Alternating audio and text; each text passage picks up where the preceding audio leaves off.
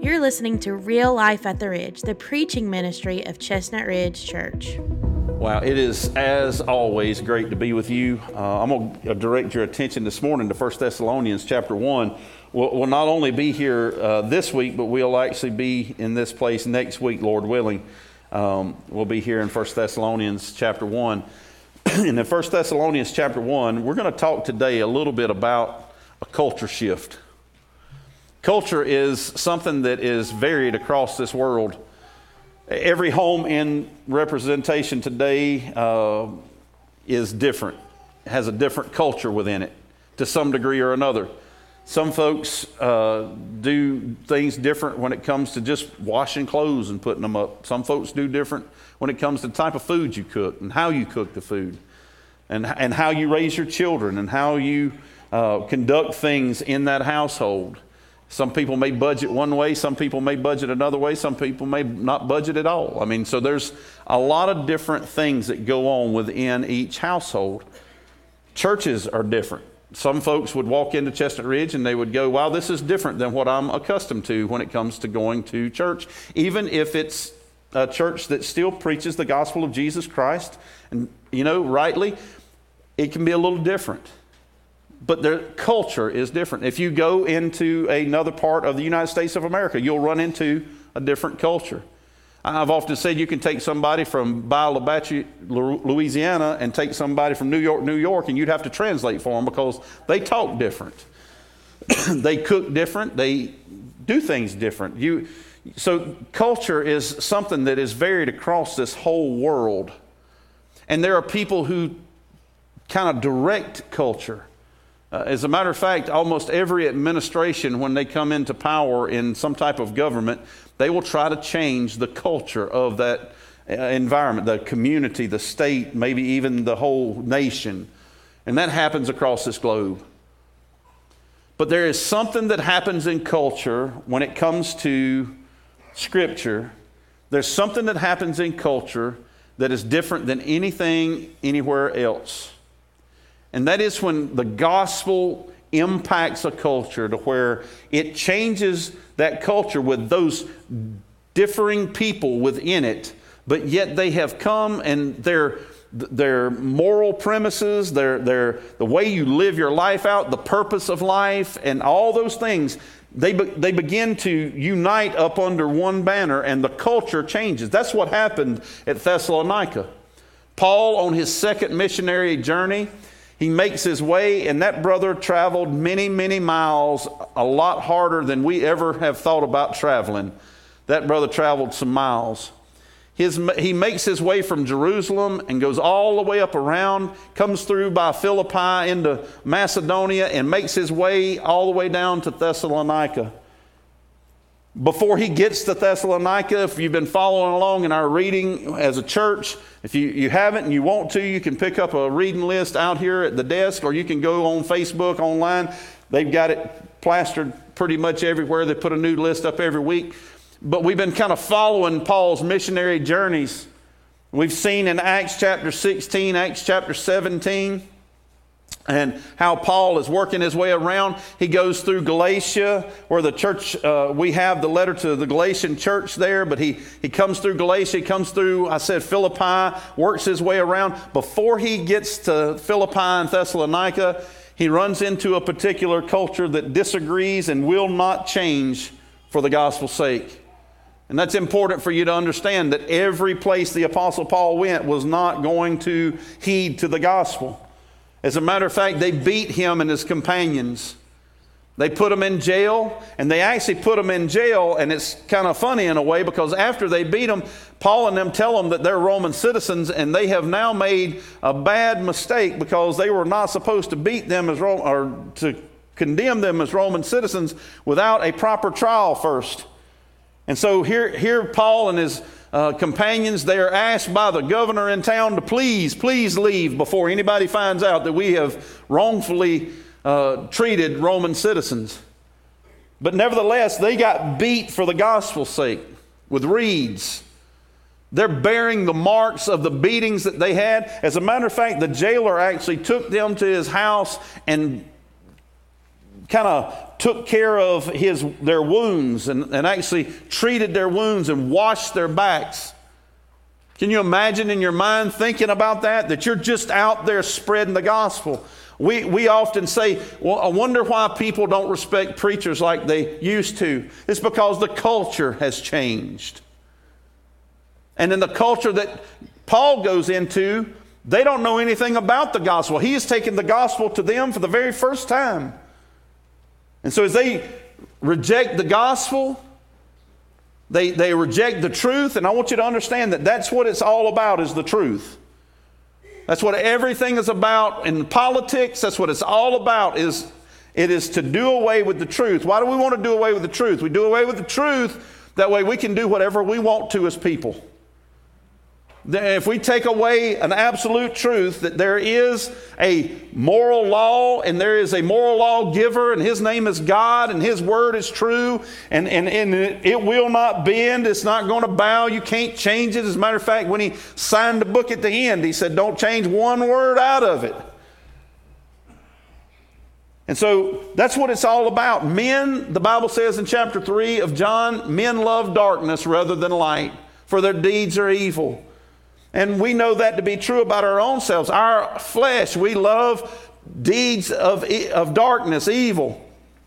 And that's the whole premise in trying to get the truth to be stamped out. So understand, it's always about getting rid of the truth. I heard just recently that the Ukrainian Orthodox Church is under attack by the Roman Orthodox Church. the Russian Orthodox Church. Now, with everything that's going on over there, the Russian Orthodox Church is trying to push out the Ukrainian Orthodox Church. And they're doing it. It's all about a political move. It's all about power. I even heard a story just recently about a Baptist preacher over in Ukraine, where the Ukrainian Orthodox preacher and his wife flew up beside him and his family walking down the street, throwed the door open and just said, wouldn't it be a sad thing to read in the paper of the Baptist preacher and his wife being run over by a car? What I'm trying to tell you is that there is a gospel, the gospel of Jesus Christ, and then there is the world that opposes the gospel. And Paul ran into the world that opposes the gospel. And that world that opposes the gospel beat them because of the gospel's sake, but yet they kept on traveling. And with the marks on their back, they worked their way by Philippi. They worked their way on into Thessalonica. But when they get to Thessalonica, and it's just awesome to watch, because the scriptures even say in Acts that Paul would have gone here, but the Spirit wouldn't let him. And God was directing his path.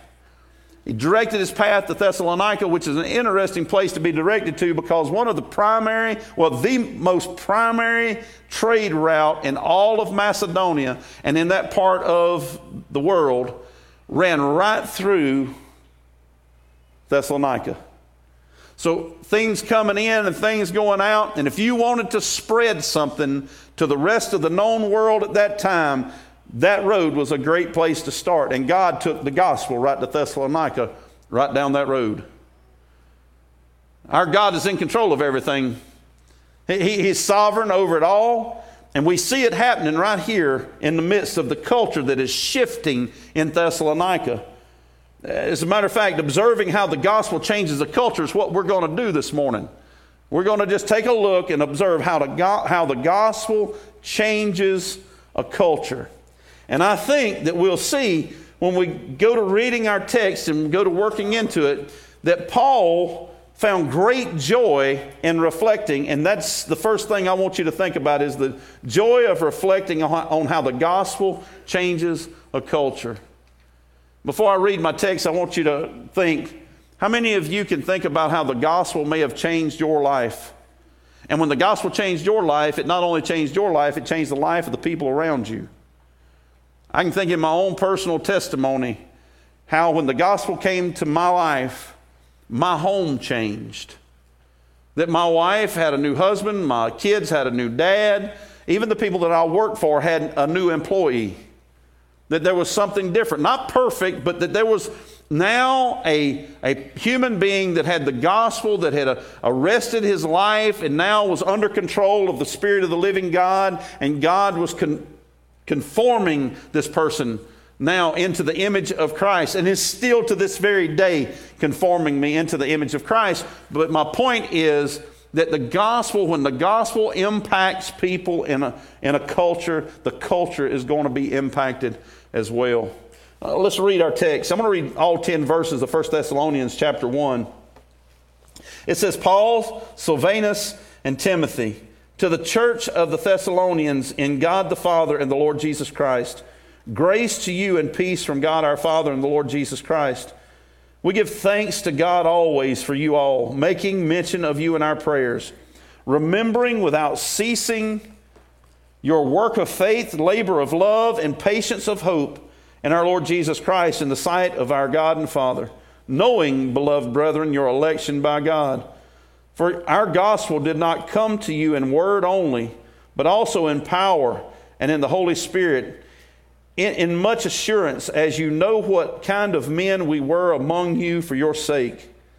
And you became followers of us and of the Lord, and having received the word in much affliction with joy of the Holy Spirit, so that you became examples to all in Macedonia and Achaia who believe. For from you the word of the Lord has sounded forth, not only in Macedonia and Achaia, but also in every place your faith toward God has gone out, so that we do not need to say anything. For they themselves declare concerning us what manner of entry we had to you, and how you turned to God from idols to serve the living and true God, and to wait for his Son from heaven, whom he raised from the dead, even Jesus, who delivered us from the wrath to come.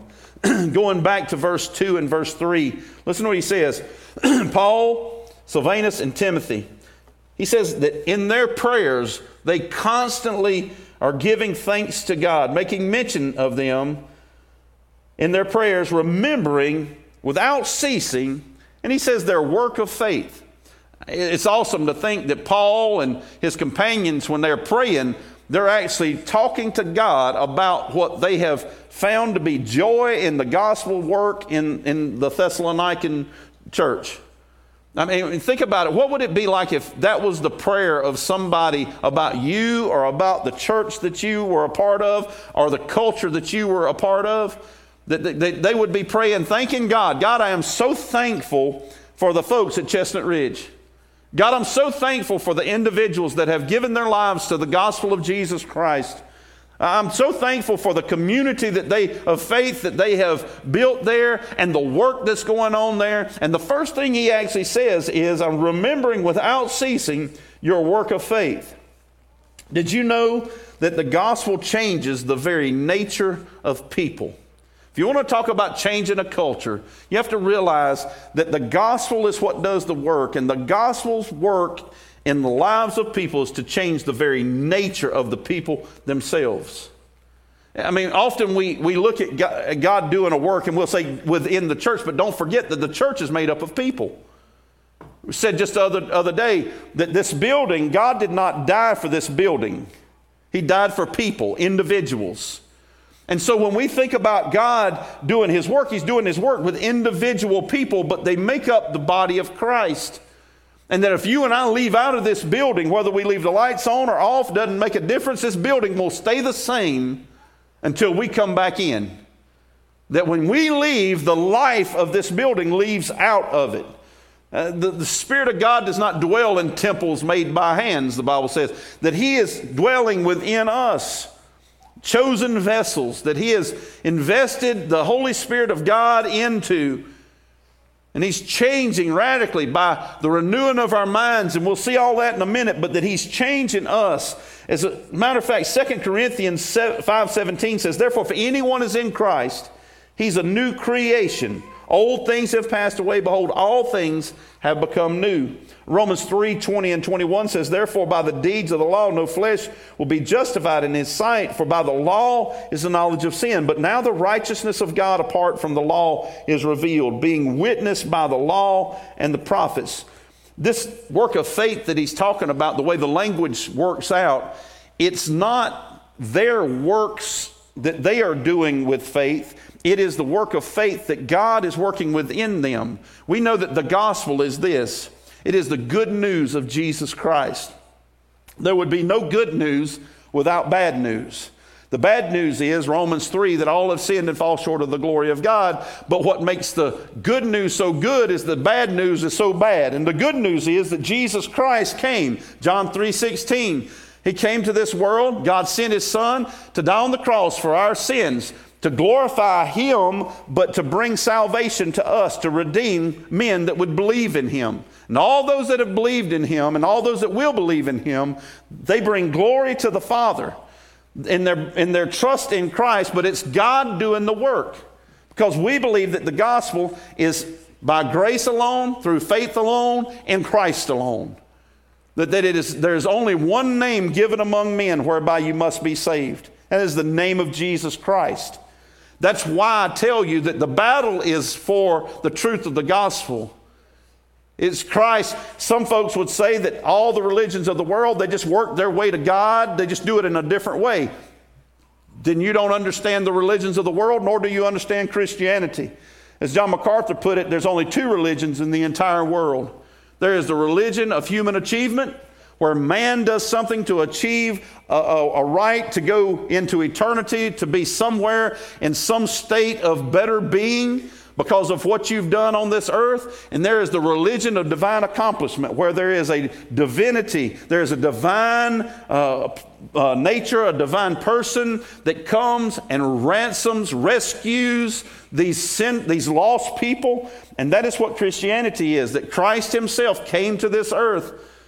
God himself came to this earth. He lived a sinless life. He died the perfect death, and they buried him in a tomb just as the Bible said, and on the third day he arose. It was foretold in the scriptures. And so there is the religion of divine accomplishment, and there is the religion of human achievement.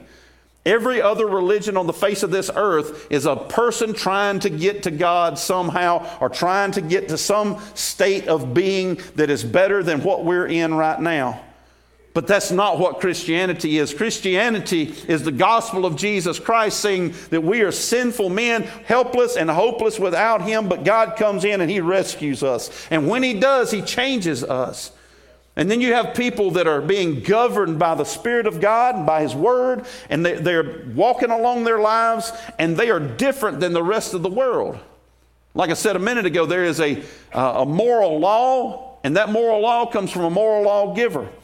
And when the society that you live in goes contrary to that, then the light that shines from the gospel begins to shine brighter, because the darkness is actually magnifying the light. And in the world that we live in today, and I'll just give you just a couple of things just so you understand where we're at in society. Government was given by God just as the church was given by God. But the government was given by God first and foremost, I believe, to protect people. To protect people. I mean, think about it. In our world today, why do we have military? To make sure that we're safe, right? Why do we have laws that protect people, human beings, that you ought not to murder people? This is because the moral lawgiver says that is a law that should be held up. Why? Because we are created in the image of Almighty God. We bear the marks of his image. And that life is precious. And you shouldn't just go out here and take life. But what happens when the government itself begins to pass laws that says that you can go out here and actually murder children? Then society, culture is getting upside down. When they go into courtrooms and they come up with their own ideas about what laws are instead of going by what God says, then how do you govern somebody in a society? Because see, they should be governing by what God says truth is, but yet now we've gone to the point to where we say that marriage is not just between one man and one woman anymore. Marriage is however you want to define marriage. You can marry a billy goat or a whatever you want to marry. And don't believe it ain't coming. I mean it. Because you can go back in history and you'll find that right behind homosexuality, you're going to find bestiality. It's out there. And it won't be long. If nothing changes, it's coming. I promise you, as much as I know who I am, I promise you it's coming. Because you look now and you go, how in the world is it possible for them to let a guy compete in a swimming competition against girls and then to give the prize? It's because the world gets turned upside down when culture changes its ideologies. That we no longer want to trust what God's Word says, but now the government, instead of being given by God, the government thinks it is God. And the gospel, though, it doesn't matter what the government, it doesn't matter what the culture says, whether you're beaten with reeds or accepted like they were in Thessalonica, it doesn't matter. The gospel of Jesus Christ for the child of the living God does not bow and does not bend. So it doesn't matter what the government decides to do. It doesn't matter what culture decides to do. It doesn't even matter what people in leadership within the church think. That God is right, let all men be liars. And that you and I have been saved and redeemed, if you're saved today, by the gospel of Jesus Christ. And it is the gospel, the same gospel that changed the people in Thessalonica. Ephesians 2:8-10 says, for by grace you have been saved through faith. It's not of yourselves, it's a gift of God, not of works, lest anyone should boast. For we are his workmanship, created in Christ Jesus unto good works, which God prepared beforehand that we should walk in them. It's God working, and that's the thing I want you to get out of that text. Paul says, remembering without ceasing your work of faith. In other words, the work that faith is doing in the life of the church there at Thessalonica, and they were receiving it. And word was going out so much so that Paul says, I don't even have to tell people about what's going on there. He says, everywhere I go, the word is getting out that y'all are on fire for Jesus Christ, that God has radically changed you, and that y'all are acting different toward other people. John 15:5 says, I am the vine, you are the branches. He who abides in me and I in him bears much fruit. For without me, he says, you can do nothing. So when we look at our text, we notice that the culture is shifting. It's shifting because the gospel changes the very nature of people. He causes us who did one thing to go do another thing now. That we act different, we think different, we walk different, we see the world differently. Let's take a further step. Remembering without ceasing your work of faith and your labor of love, he says. Now things actually shift to the work that the people that are being transformed are actually doing. It's the faith that is changing them. And then now the faith that's changing them is causing them to treat people a little different. As a matter of fact, the gospel compels changed people to be a faith community. That God does not call us to be Lone Ranger Christians. It's not that we get saved and now we are just apart from everybody else. But now God begins to draw us in to love people within the body of Christ, but also people outside in the community. Listen to it again. He says, we give thanks to God always for you all, making mention of you in our prayers, remembering without ceasing your work of faith and your labor of love. Galatians 6 verse 9 through 10 says, and let us not grow weary while doing good, for in due season we shall reap if we do not lose heart. Therefore, as we have opportunity, let us do good to all. And listen to what he says, especially to those who are of the household of faith. It's never ceased to amaze me if we go do missions work, maybe in another country or maybe even in the United States of America, or maybe just into another part of an extended part of the community that we live in. It's amazing that you watch people sometimes treat people and give more to them than they will to the people within the church house that they are a part of the household of faith with. I've seen people be outside of the United States of America in a foreign country and want to figure out how in the world they can get in touch with their bank to rid their bank account of the money that they have because they see the great need in this world, and they'll give and give and give. But when you try to, I'm going to go ahead and make one announcement in right this minute, and I'm going to use it as an illustration. there's a board out here to help send kids to camp. It's just helping be a portion of sending them to camp. They have a responsibility themselves. But you know, it's amazing. We want them so bad to do fundraisers at churches. I hate fundraisers. I do. I think they're senseless. People say, well, to work and earn their own keep. And I'm like, really? Because every fundraiser that I've ever been a part of, we work half the people, the 20% of the people that do 90% of the work within the church end up doing 100% of the fundraiser. Okay? And you work and work and work. Like our last year's Boston butt sale. We worked and worked and worked, did all that cooking all night long, all that kind of stuff, slaving in that greasy, nasty mess and all, and raised $1,500. But the church people put out $4,000 for that to happen. And I'm like, if all we needed was the $1,500, why didn't we save all our arteries and just give the $1,500? Right? My point is this.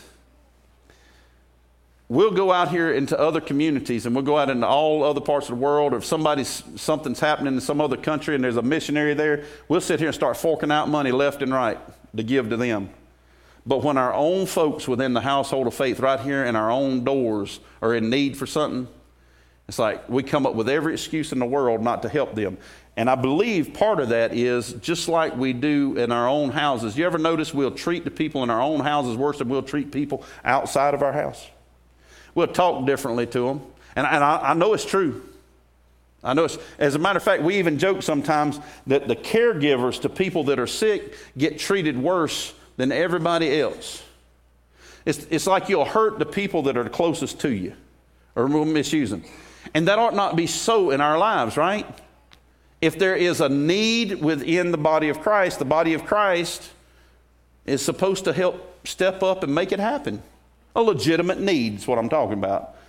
I just say all that to say that something was different about the church at Thessalonica. As a matter of fact, we won't go to it. I don't have the notes pinned down for that, but we can read on about the church at Thessalonica and other places, and we'll find out that the church at Thessalonica was a church that was sponsoring missions like crazy. I mean, Paul was praising them for the fact that they were not only taking care of their own area, they were actually doing stuff other places in the world. Everywhere Paul would go, he'd receive support from them. I mean, it's like God was just working in their lives, and there was this labor of love. And that word labor there, it literally means that you work to exhaustion. That they worked themselves to exhaustion. Doing what? Loving people. Loving people. Let me throw 1 John 2:10 says, he who loves his brother abides in light, and there is no cause of stumbling in him. 1 John 3:14 says, we know that we have passed from death to life because we love the brethren. He who does not love his brother abides in death. And then in Titus chapter 2, I'm going to share with you just a moment that what they're doing in this labor of love is they're learning how to do life together, because it's different when we do life together within the church family. Everybody has their idea of how things are done at their own houses. Then you've got people that lead within the community, but then now God has brought together this one common bond in Jesus Christ, and now we all are going to come together for one main purpose. I say one main purpose with two legs of that purpose. It is that we become disciples of Jesus Christ and we share the gospel with others and disciple them. And that process, that is the process. And unfortunately, sometimes it calls for us to have other things. It's like building this building. It's like being in here, with things, the lights and the air conditioning, all this stuff. These are creature comforts that we have, but these things don't have us. And we're going to share about that, but just think about that for a moment. That you and I are doing life together and learning how to love one another. And that is a process. When God saved me, and I say God changed me at the house, I didn't know how to be a dad. As a matter of fact, I don't even know that I fully still know how to be a dad. But I knew a lot more at the end of it than I did at the beginning of it. And God did that through a process of sanctification and through godly people being around me. That's why I started praying a prayer when I turned 40 years old. God, allow me to please be teachable. And I began to put people around me that were older than me, and I shut my mouth and I listened to them. And I've got people that I can call right now that are further along in the game than I am. They've been serving Christ a lot longer, and they are above reproach in their serving Christ. In other words, they may have had things just like anybody does, but they've never had a drastic failure. But grace, they're people that have realized what it's like to walk in grace. That, in other words, that they do mess up at times. And these people are people that like I say, I listen to. As a matter of fact, I started going around to people that God would point out to me that were much older than I am and further along in ministry. And I would say, I'd walk up to them, I'd say, however far I've got to drive, however much I've got to pay, and whatever time I've got to set aside, I want you to speak into my life. I want you to teach me, to mentor me. And by God's grace, He allowed this to happen. And I thought I knew what it was like to be a man. I thought I knew what it was like to be a godly man.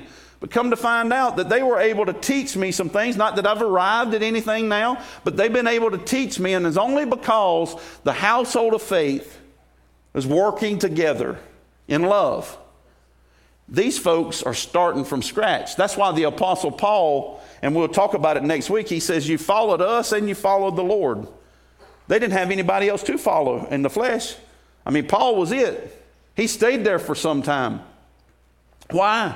Because when they come to faith, they're brand new. There is no person in the community that knows, has been walking with the Lord any time. The gospel was brand new into this community.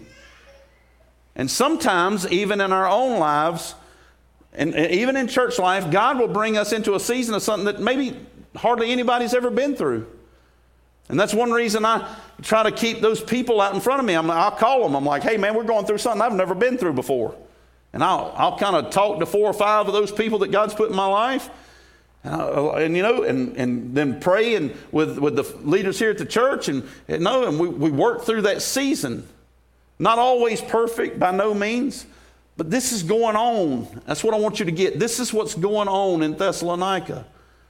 They're working through things, but they're working through it by the grace of God, and it is exhausting, but it's joyful.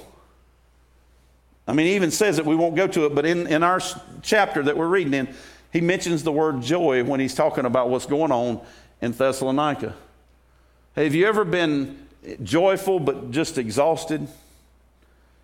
I mean, it's a labor of love that is taking place here, and they are happily exhausted. Now, sometimes I've been exhausted and not been happy. I don't know about you. It'd be a burden. But what they're doing is not a burden. What they're doing is actually learning how. Let me give you Titus chapter 2, verses 1 through 8. He says, but as for you, speak the things which are proper for sound doctrine, that the older men be sober, reverent, temperate, sound in faith, in love, and patience. The older women likewise, that they be reverent in behavior, not slanderers, not given to much wine, teachers of good things, that they admonish the young women to love their husbands, to love their children, to be discreet, chaste, homemakers, good, obedient to their own husbands, that the word of God may not be blasphemed. And that's the point, that the word of God may not be blasphemed. Likewise, it says, exhort the young men to be sober-minded. In other words, to think rightly of themselves. In all things, showing yourself to be a pattern of good works. In doctrine, showing integrity, reverence, incorruptibility, sound speech that cannot be condemned. Listen, that one who is an opponent may be ashamed, having nothing evil to say of you. And see, all of this stuff, that's a lot of work. Just that in and of itself. That's why God, I shouldn't say it that way. I joke around about the fact that the women were not to be given but to a little bit of wine. I figure after all they go through, he must have said, you can have a little drink if you need to. That's a joke. But anyhow, it does say that. But think about it. That's a lot of work. That is, I mean, you think about that you as if you're older men, to follow that prescription and to break it down and to live it out. And the ladies, that you are to follow after that prescription, that the older women are to teach the younger women, that the older men and women are to teach the younger men.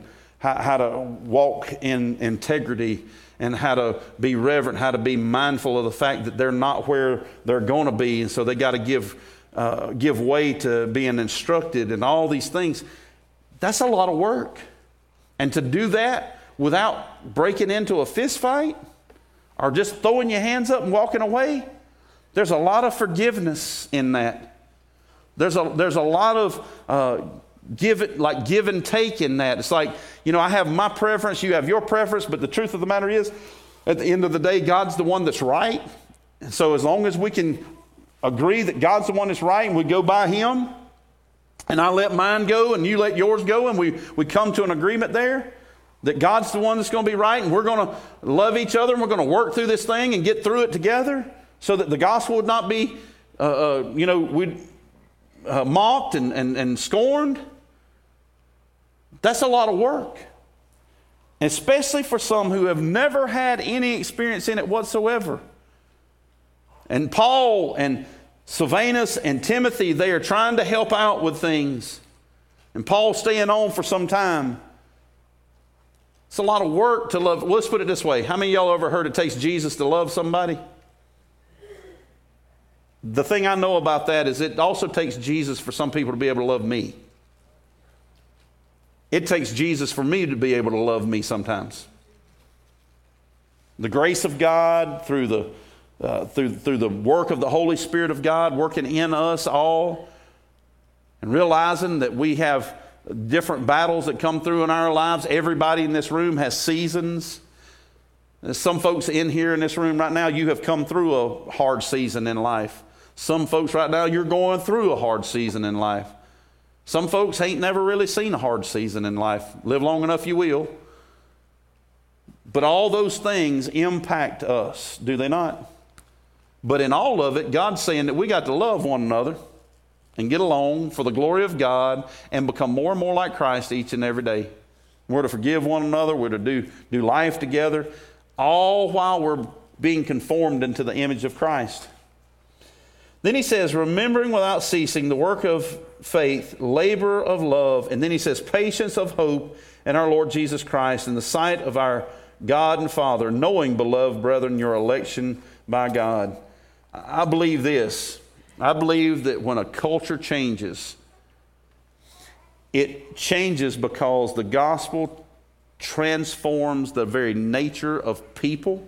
I believe that those people that have been transformed become a faith community. And then I believe that the gospel cuts our ties with this world.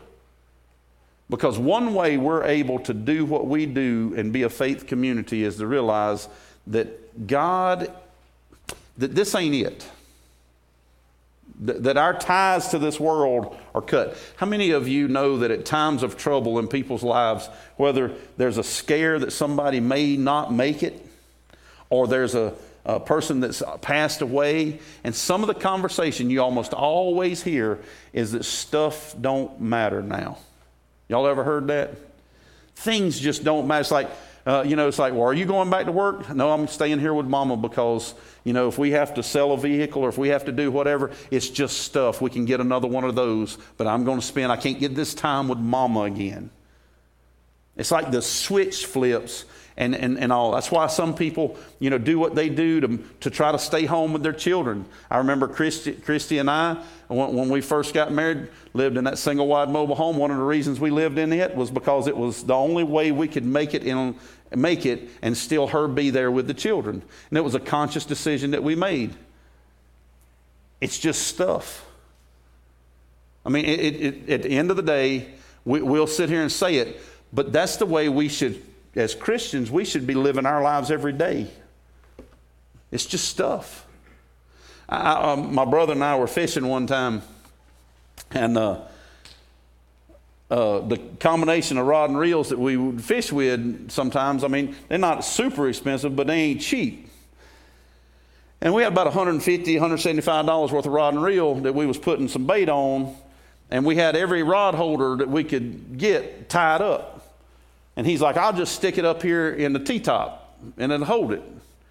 And I'm sitting there eating a pack of crackers, drinking my Pepsi and all. And next thing I know, I heard something hit the water, and I looked up, and the rod was gone. It was his rod, thank God. So I didn't take it as seriously as he did. He was kind of upset. But we had to have the conversation so that we could have good fellowship the rest of the day, that it's just a rod and reel. We don't get to spend time with each other a lot. So we'll get another rod and reel, but let's enjoy the rest of the day, because that's more important than the $150 or whatever it was for the rod and reel. You with me? I won't ever forget Bat Cave Baptist Church. Brand new building. I think it was 2.5. I may be wrong. Somebody will comment if they watch from Bat Cave or something like that. But the building was actually supposed to be painted in like a eggshell or semi-gloss, but not flat. Ended up the contractor painted the hallways and the sanctuary with flat paint.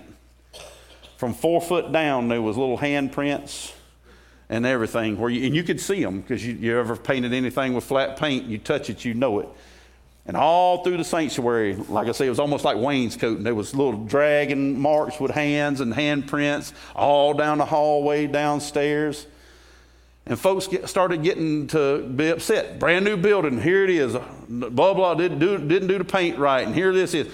Pastor Davis stood up in the pulpit one Sunday, and he just wanted to correct this. He said, I'll tell you what I'm going to do to fix this. He said, I'll just go get me a doggone red crayon, and I'll circle every one of them handprints and sign it and say, Pastor David loves this little one. Why? This ain't worth it. It just ain't worth it. And if there's anything that God's teaching me the longer that I live, it just ain't worth it. Time's too precious to let stuff and let this world hold me. And it is too precious to hold you. We can, yes, if we need it, and the Lord wills, we can get more automobiles, we can get more buildings and all this stuff, but it's the people that God's in. That's why Christ died, was for the people. It's the people. Listen, 1 John 5:4-5 says, and whatever is born of God overcomes the world, and this is the victory that has overcome the world, our faith. Who is he who overcomes the world but he who believes that Jesus is the Son of God? And then in Romans, it's amazing. Romans chapter 7, verse 18 through chapter 8, verse 3 says, for I know that in me, that is in my flesh, nothing good dwells. For me to will is present within me, but now how to perform what is good, I do not find. For the good that I will to do, I do not do, but the evil that I will not to do, that I practice. Now, if I do what I will not to do, it is no longer I who do it, but sin that dwells in me. I find then a law, that evil is present with me, the one who wills to do good. I'm going to read that again. I find then a law, that evil is present with me, the one who wills to do good. For I delight in the law of God according to the inward man. But I see another law in my members, warring against the law of my mind, and bringing me into captivity to the law of sin which is in my members. O wretched man that I am, who will deliver me from this body of death? I thank God through Jesus Christ our Lord. So then, with the mind, I myself serve the law of God, but with the flesh, the law of sin. Now he goes on and tells that there's this war going on inside of him, and he's like, who is going to deliver me from this war? And that's the war that we go through every time we have to consciously think about whether we're going to be worried about this world and our attachments to this world, or we're going to be worried about people. That war's even going on. And he says that the war, the law that is working good for God is the law of the mind. That's why he tells us in Romans chapter 12 that we are to renew our minds every day. Why? Because we have this other law, the law of our flesh. And it is warring against the mind. And y'all ever been there before? I've just about drove myself crazy having conversations with myself about stuff I shouldn't do and stuff I should do. You ever been there? I felt like Paul. Don't do it. Man, I want to. Don't do it. Yeah, but it'll be fun. Don't you do it. Right?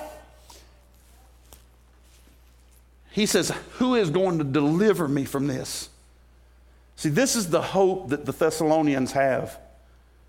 The hope that they know that their election in God is sure. That they are saved.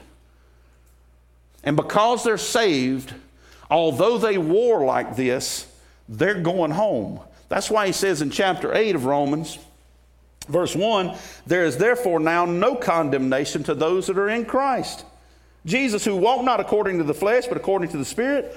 For the law of the Spirit is life in Christ Jesus, has made us free from the law of sin and death.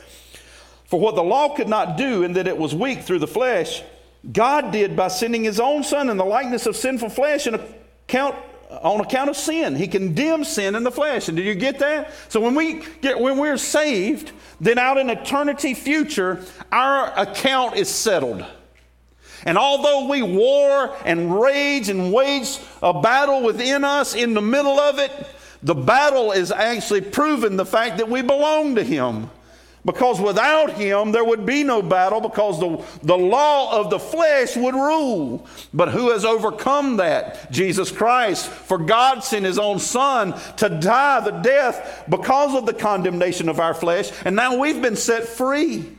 And so now all we have to look to now is to the law that has been saved us in Jesus Christ out in the future. For what the law couldn't do because the flesh was weak, Jesus Christ came and did it. And so when you come to Christ Jesus as your Savior, now out in eternity future, our account is settled. Our debt is paid. We are free. But now in this life that we live, it gets rough sometimes. We got this war going on, and we wonder, where is the hope in this? And the hope is the hope that the Thessalonians have. See, that they were sure of their election by God. Listen to what he says again. Remembering without ceasing your work of faith, your labor of love, and patience of hope. Notice that word patience. In other words, we're patiently waiting, looking for the coming of the Lord Jesus Christ, who one day is going to finally set us free from this body of sin. And I don't know about you, but that excites me. The fact that even we talk a lot of times about the fact that we're getting older and our bodies are decaying, and we realize that there won't be no more knee pain, there won't be no more shoulder pain, there won't be no more cancer, there won't be no more, none of that stuff. But I also sit here and I go, I'm glad that I'm going to be set free from this too. Amen? Some of y'all might not have that problem, but I do. That war that's going on all the time. You know, and all the struggles and all the anxieties, depression that rages so much in this world that we live in, set free from all that. That one day, be patient, brothers and sisters. One day we're going to get set free from this stuff. That if we are in Christ Jesus, let's just go this way. I'll speak of my own life. All of the handicaps of life that I face every single day, and you as well. If you're in Christ Jesus, one day it's gone. It's ended. And that is the hope that we have to live each and every day. That's why we push on. That's why we have a joy in our heart. That's why the Apostle Paul, I believe, went to the end of Thessalonians and wrote these words. 1 Thessalonians 4:13 through 18. He says, but I do not want you to be ignorant, brethren, concerning those who have fallen asleep, lest you sorrow as others who have no hope. Did you hear that? Because see, sometimes we even think that when somebody passes that the grave has won a victory.